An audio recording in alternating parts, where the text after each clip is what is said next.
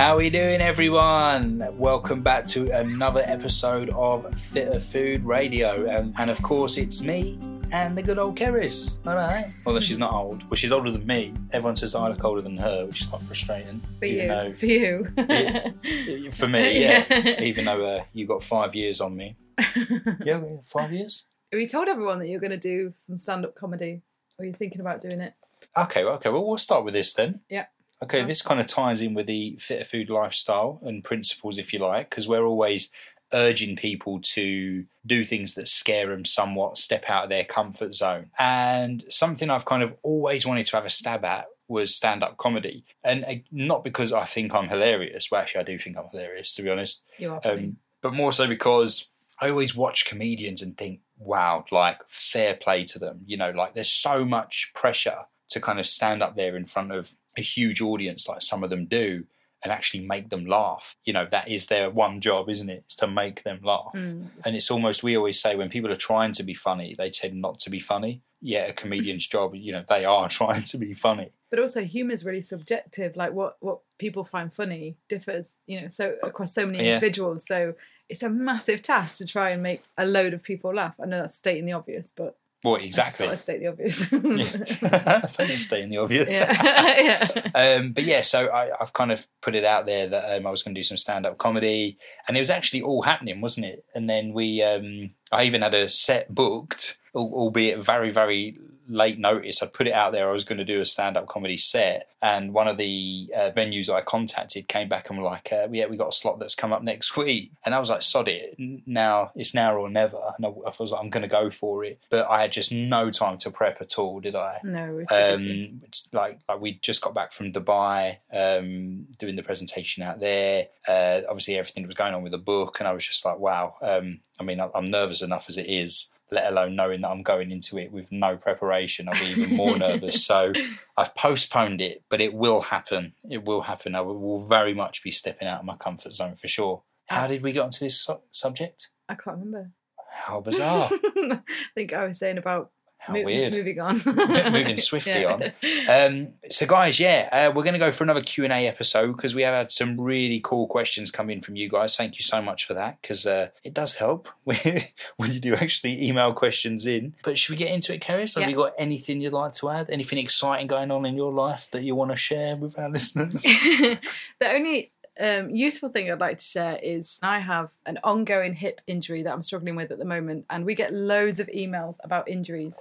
What I've been doing is basically, rather than just, I know loads of supplements that can help with injuries. I know about nutritional approaches, and I've done all of that. But this particular injury, I know for a fact is something structural is going on. And it's same with nutrition, where we say, well, let's go and look at the root cause of your symptoms when I'm doing nutritional therapy. So in myself, I've been trying to say, why do you have this hip injury that I've had since May now? So it's been, and basically every time I try and run, it returns. So if I don't run, it can go away, which I know to most people, they're like, well, just like my dad. My dad is like, stop running then.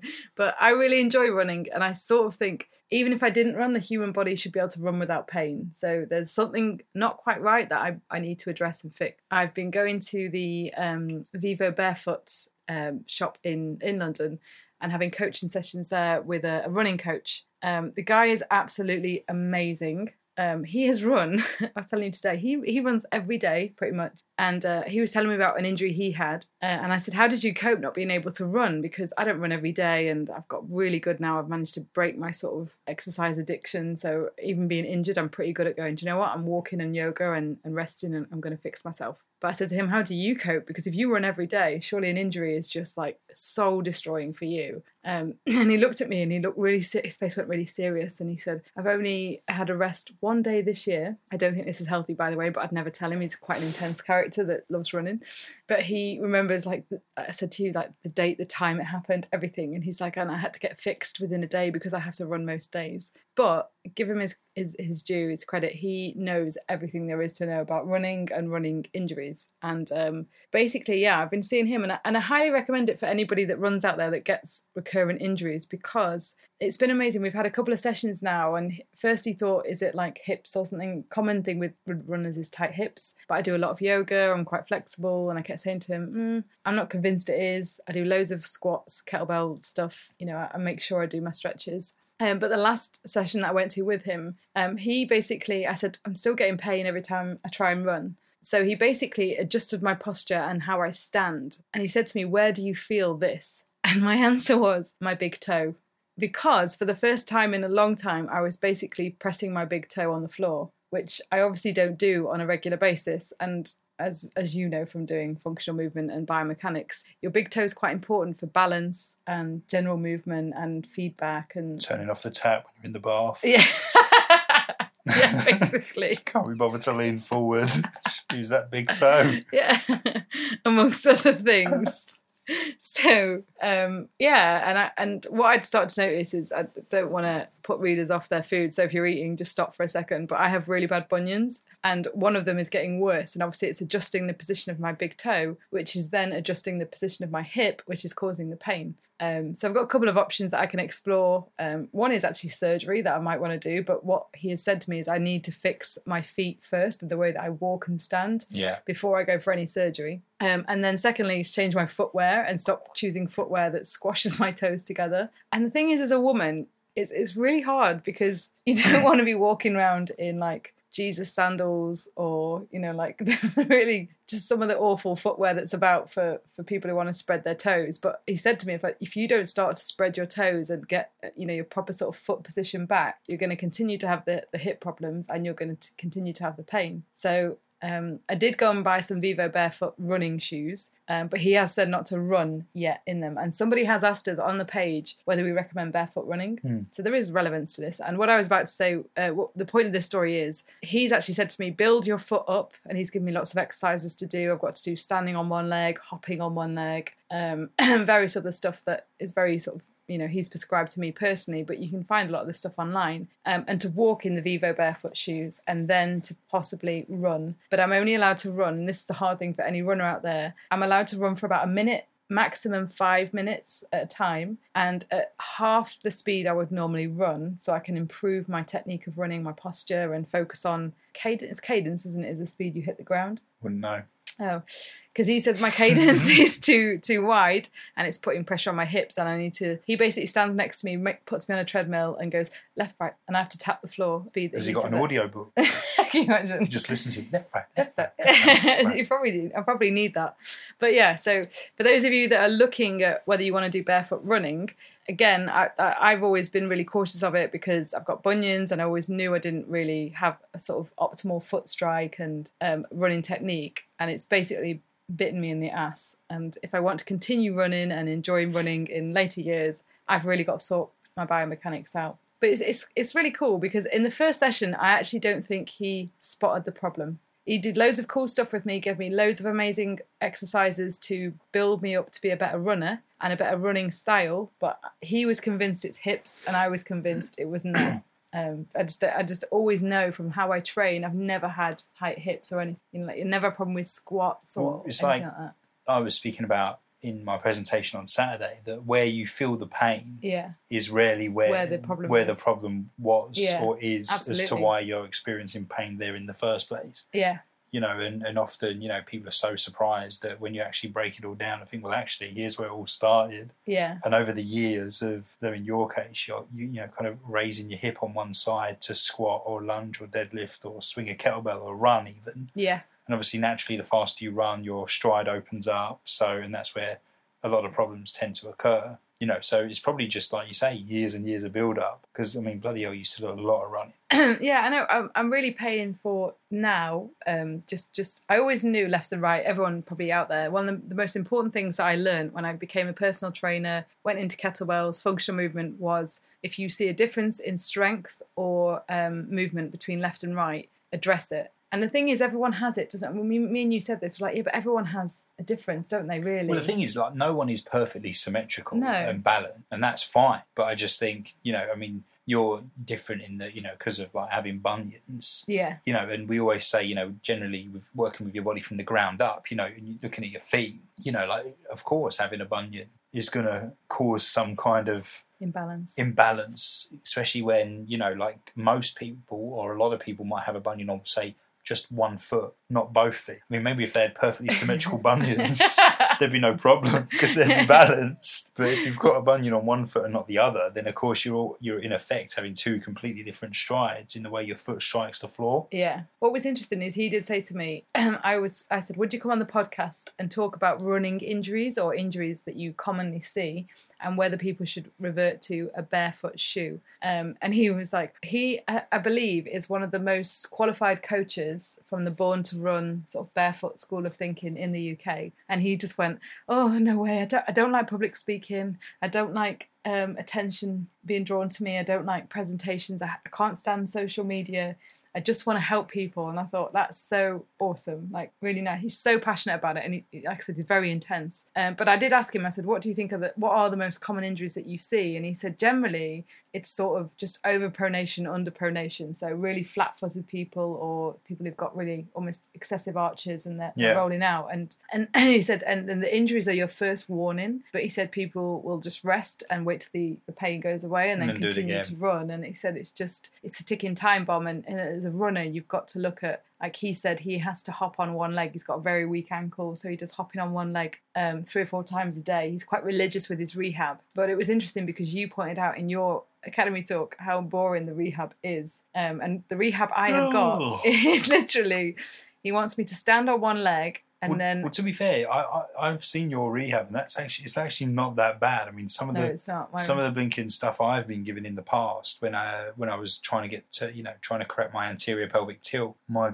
good Lord, and I use it as an example in the presentation. It was taking me about an hour and 15 minutes to do my rehab exercises, and the guy was like, feel free to do once you finished your rehab to do your regular training sessions after that. I was like, I'm laughing, hour and 15 in, I've not even done my first set of my own training. You've got no chance. Well, the rehab that he said was best for runners, which is just useful for those people out there that want to run. And then Matt's talking about, he gave me was to jump on the spot, almost like you're skipping, but you have no skipping rope, and to land flat-footed. And so when he made me do it at first, I landed on my toes because I do love skipping. And he was like, no, you're a typical gym skipper. Don't skip on your toes, skip on a flat foot. So if you jump up and down on a flat foot, you condition the ankles and calves for running. For those of you that do any sort of running, sprinting, that was the skipping is basically one of the best exercises you could do as a warm-up or as a sort of, in between your running sessions to basically condition calves and ankles for the impact that running has. Yeah.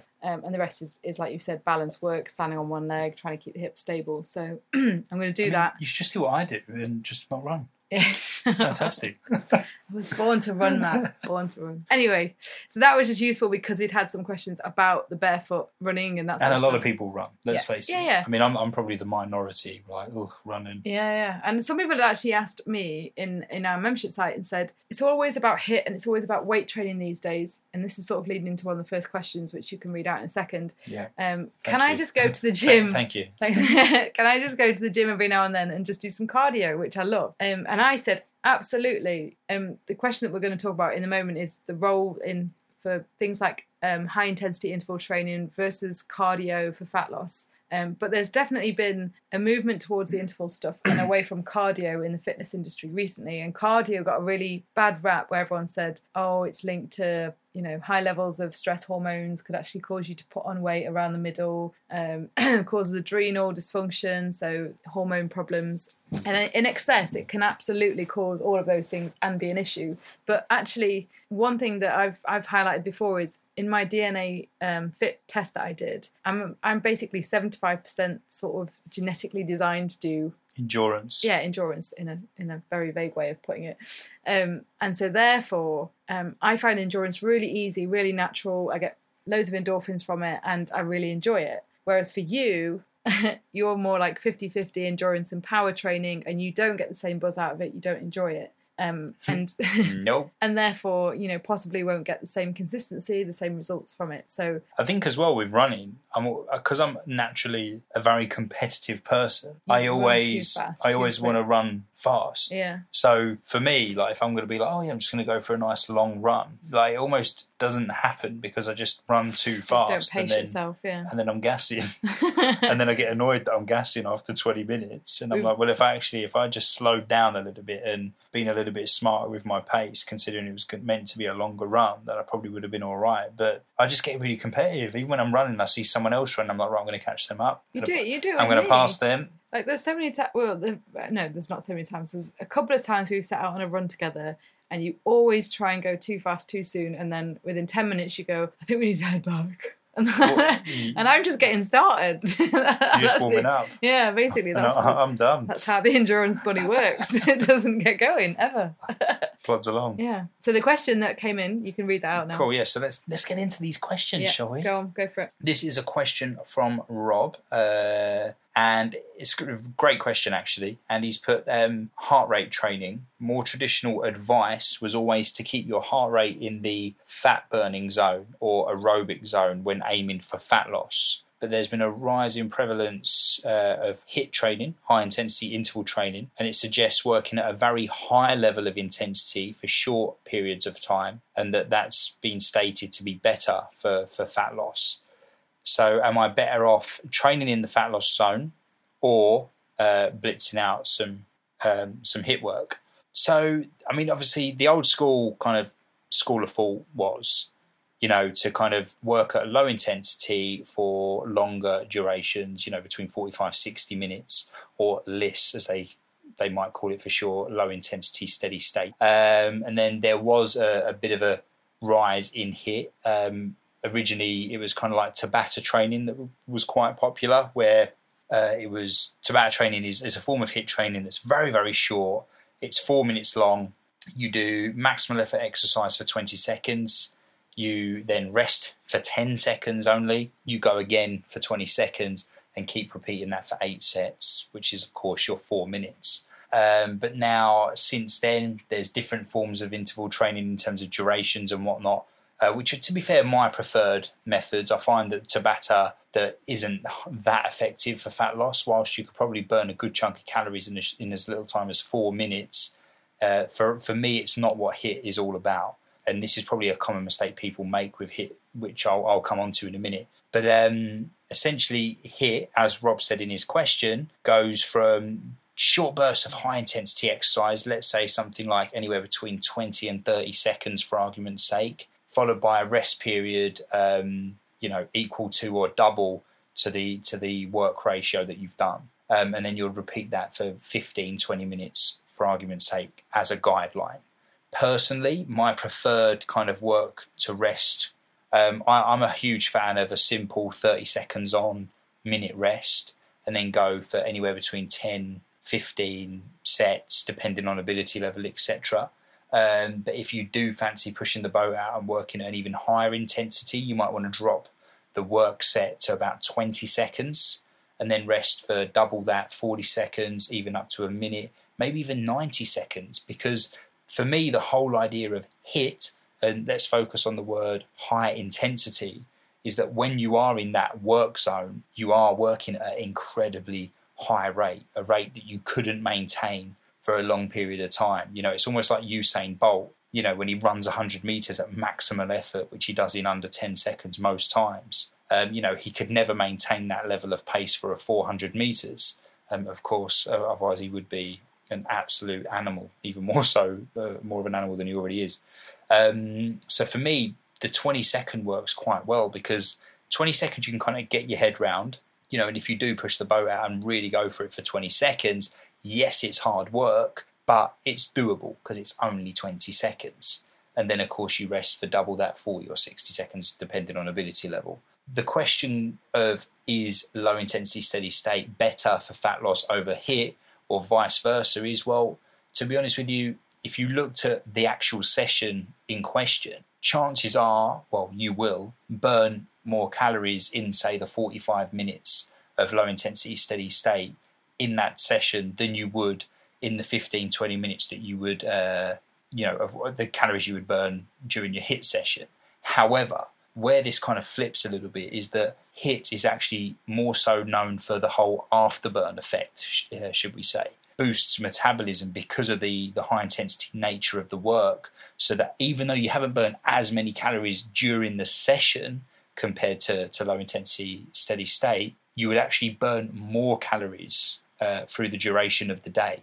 Because some studies have shown that actually your metabolism is boosted for up to 24 hours after a HIIT workout. So that's where the kind of pros come into it. There's also some have suggested that HIIT is more muscle preserving. So due to the shorter duration of it, it's a bit more muscle sparing. So whereas low intensity steady state, can be known to start eating into lean muscle tissue, etc., which you don't really want, of course.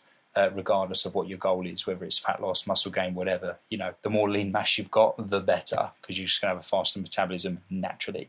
But also for me, the biggest pro of HIIT is time. You can get a really solid HIIT workout in as little as 10 minutes. One of my favorite forms of HIIT is 10 minutes, 20 or 30 seconds on, and then 30 or 40 seconds rest, go for 10 sets, and really, really go for it in that work period. You can burn a good chunk of calories and really ramp up metabolism, and you're not still plodding along on a machine or whatever for 45 to 60 minutes. So that's probably the biggest pro for me, is more a time perspective. And the thing is though that all the endurance junkies out there, like me, feel like we're being shortchanged a bit. Yeah, but the thing is that then that's a different approach to training generally, because you're training for endurance.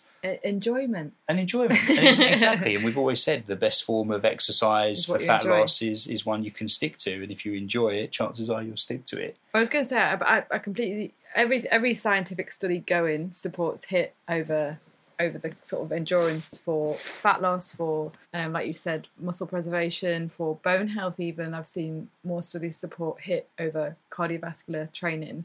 I personally still think a sort of combination of both is best. Mm-hmm. But your cardio can be walking. Do you know what I mean? It can be walking the dog. Yeah, like a moderate pace, yeah. Yeah, or some leisurely walks with partners, friends, whatever, across the week, or cycle to work a couple of days a week. I kind of just think you should always still have that in you, but that's just, I don't know, maybe that's just because like I'm cardio fan. No, I mean, I do agree with you 100%.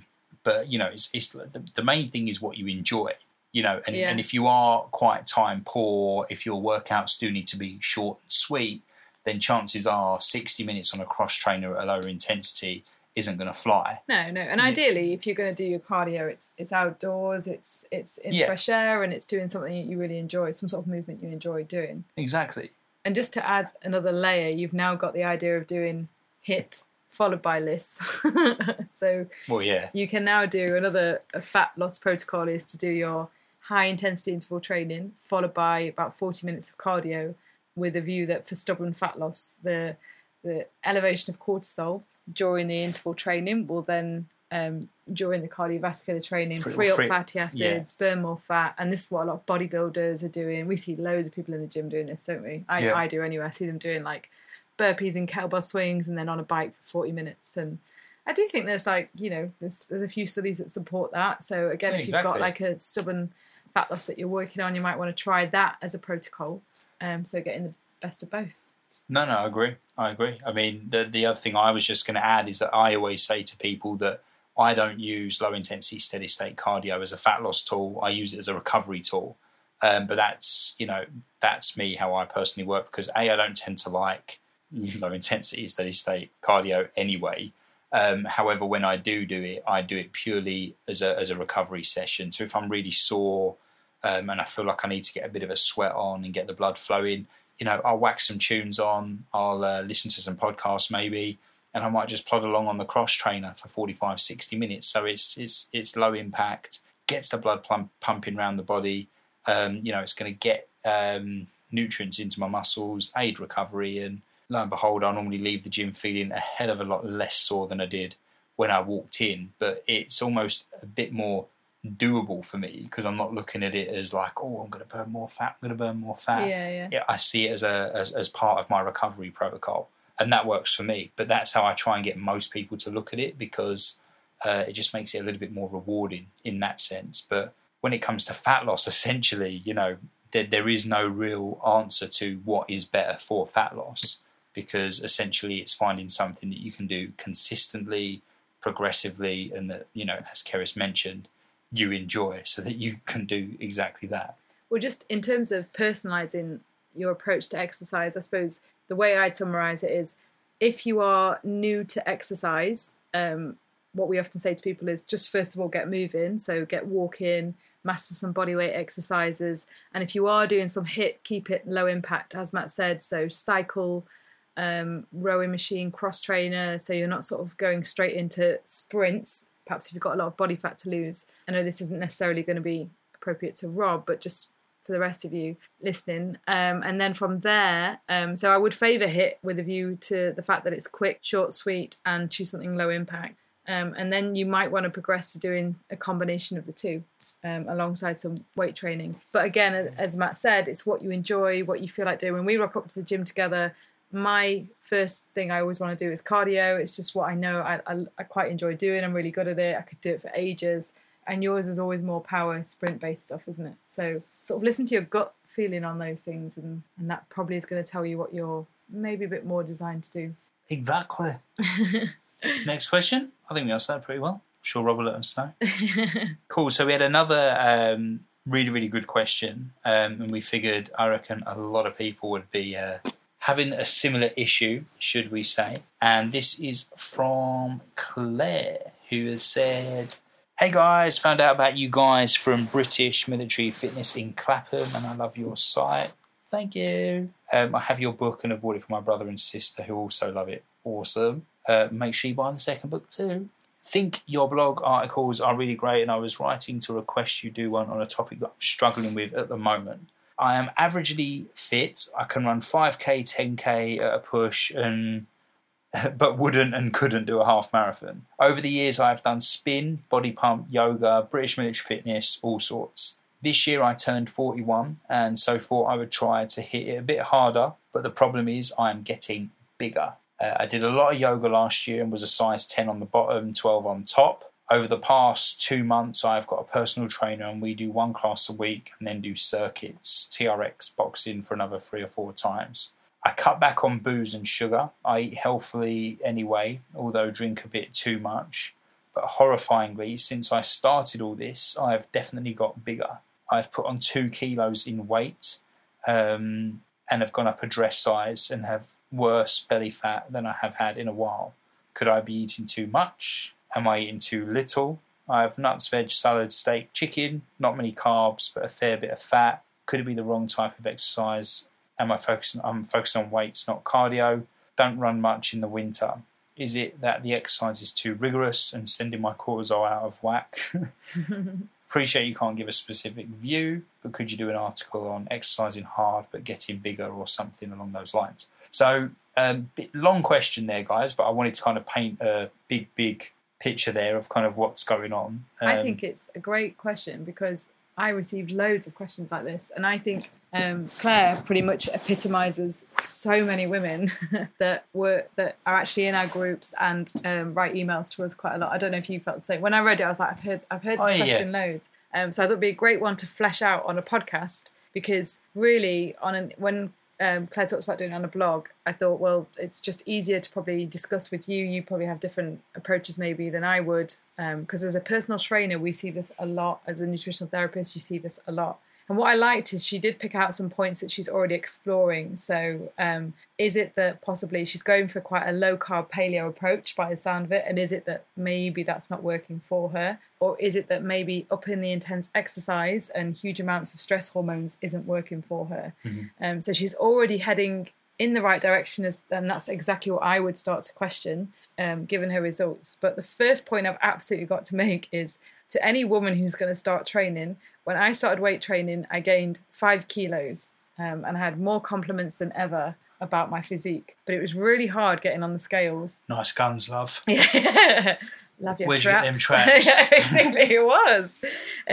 But like I just buzzed off how strong I was getting. And this was when I first started having personal training and lifting weights. And But what I would say is initially a lot of the comments were very complimentary. Oh, look, you've got definition in your arms. Look at your legs. I started wearing shorts for the first time ever to the gym. And I think because you sort of get like those comments go to your head a little bit, and I thought, well, clearly more of this will bring better results. So I did start doing more, but I didn't really look at my nutrition and adjust that along the way, and I didn't look at recovery, and I didn't look at sleep, and to be honest, the more I exercised, if anything, the more complacent I got by the weekend. You used to see me, didn't you? I just sort of, like go out on a Friday night and sort of basically get a massive pick mix from Tesco's on the way out. Get trolleyed with my friends. Yeah, it was terrible.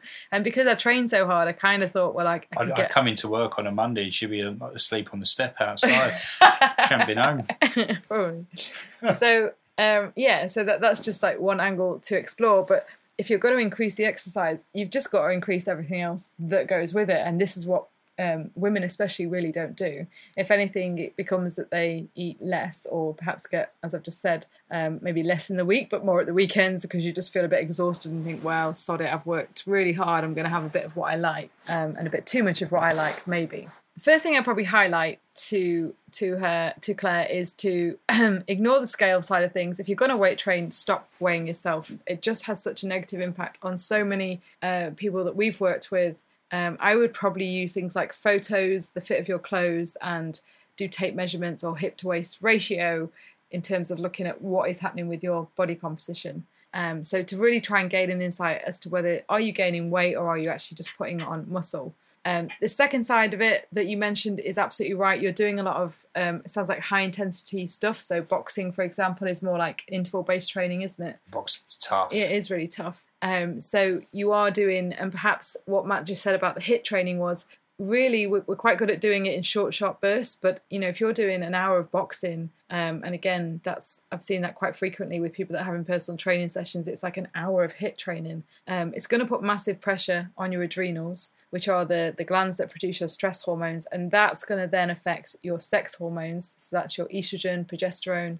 Possibly, it's going to have an impact, and testosterone, as well. Going to impact on your thyroid hormone as well, which again is responsible for weight loss and how many calories we're burning and how much body fat we have. So that's something to explore. We often see people that exercise more find their appetite goes out of control, don't they? Mm-hmm. So again, so much stress hormones and so much exercise, they struggle to understand what their natural appetite really is. And again, there's a bit of complacency. So you eat your food way too fast and you eat way too much of it. So that could be something else just to have a look at. The other side of it would be, so in terms of looking at stress, when women do a lot of high intensity stuff, we will convert progesterone, which is our feel-good hormone that balances estrogen. So quite important from a fertility and a body composition point of view, and managing symptoms of too much estrogen, which makes us feel a bit hormonal. That will all be converted into cortisol. So often when women overtrain, they might feel that they gain weight, especially in the lower regions, so in the legs and hips and bum, the estrogen areas, because they're actually converting progesterone into cortisol. So that could affect them in that sense. So what I was going to say was that the simplest way forward, so I went down a really similar route where I did loads of exercise, got great results, and then did too much exercise, got disastrous results, is kind of just had enough of it all, didn't I? And said to you, I'm just not, and I got loads of injuries because I was overtraining and not really recovering. And I said, do you know what, I need to step away and do nothing for a while. I need to walk away from all of it.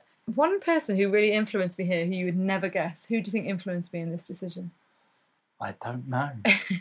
It was actually my great-grandma, because I thought really? She wasn't doing like sometimes I do a half marathon before going to work, but she wasn't doing half marathons, rowing intervals, body pump, kettlebell sessions. I was doing all of it. I thought, do you know what? My great-grandma just used to just be really active. She walked everywhere, did all her own household stuff like chores and everything, and basically when I was doing all of this stuff, I was so tired outside of the gym. I did very little. I was always looking for a chair. I actually fell asleep in the dentist chair once. Remember I said to you, mid-filling, I fell asleep. I was so tired all the time, and I just kind of thought, do you know what, the generations before us did not do this amount of exercise, and they look pretty healthy, pretty trim, and you know that they sort of in my mind, they understood their bodies a little bit better, and I think they got away with more in some ways. they're always eating cake, or my grandma's anyway. So I kind of decided to strip it back and just go to walking for a while. And with Claire, I kind of feel like if you're really overwhelmed and suspecting that you might have imbalances and other stuff going on, why not just take a break for a while? What I would then suggest you do is look at everything like sleep and stress management first. And well, that's what I was going to say. In that question, there was no mention sleep and other lifestyle factors. Yeah. It was very plain and simple of an exercise, which of course is important, but I think things like sleep and stress get massively, massively underestimated. The effects that they can have on your body's general function anyway, and of course, how you're primed to lose body fat. Appetite and satiety hormones are affected by both sleep and stress. So stress hormones, or too many stress hormones, one, they'll upregulate enzymes which store a bit more fat around the middle, and they'll also derail hormones which tell you whether you're full, and they'll also be feeding back you need way more energy. So you might, again, it might not be in the week, you might be able to sort of keep control of it in the week, but the weekend might go off the rails a little bit with maybe alcohol or some sort of slightly broader nutritional principles that everyone implements at the weekend. So, and then also, like you've said, sleep is going to decrease your insulin health, your insulin sensitivity, so affect your blood sugar levels if you're not sleeping enough. But also, you get this sense of, what I really liked about Claire's email is it pretty much echoed everything I'd tried and most women have tried, where you do go on this loop of trying absolutely everything, trying to find out what works for you. And there's also an element of making friends a bit with your body. I think I just need to nourish you a little bit and stop trying to sort of beat you up and have slimmer legs or slimmer arms or whatever it may be that every single woman does.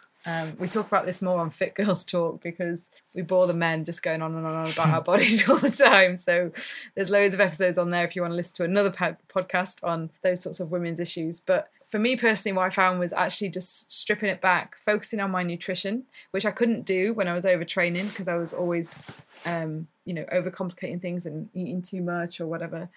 Dropping out the alcohol, which you mentioned cutting back on booze, but then saying you think you drink too much. Alcohol's just really got to go when you have a fat loss goal that you're serious about, wouldn't you say? Especially initially. Just initially, yeah, completely agree. And then we're not complete bores. No, but then bring it back in moderation when you're happy. But when you're in that phase of like, oh gosh, what's causing these weight gain issues, I'd remove alcohol because of the effect it just has on blood sugar, and also people tend to overeat when they drink. So take it out for that reason. But also, if you're being really kind to yourself, getting loads of sleep, managing stress, just going for a lovely walk in the park, and doing maybe one PT session or two, then you might find that you can eat better because you're not having to go, I need a coffee to get through the day, I need a latte, glass of wine, I need some cake. Do you know what I mean? So, well, I mean, that kind of ties in with the point I was going to make, in that, I mean, you mentioned you follow you don't eat that many carbs, but you eat plenty of fat, which is fine because that works great for some people. However, you've made it quite clear that you're putting on weight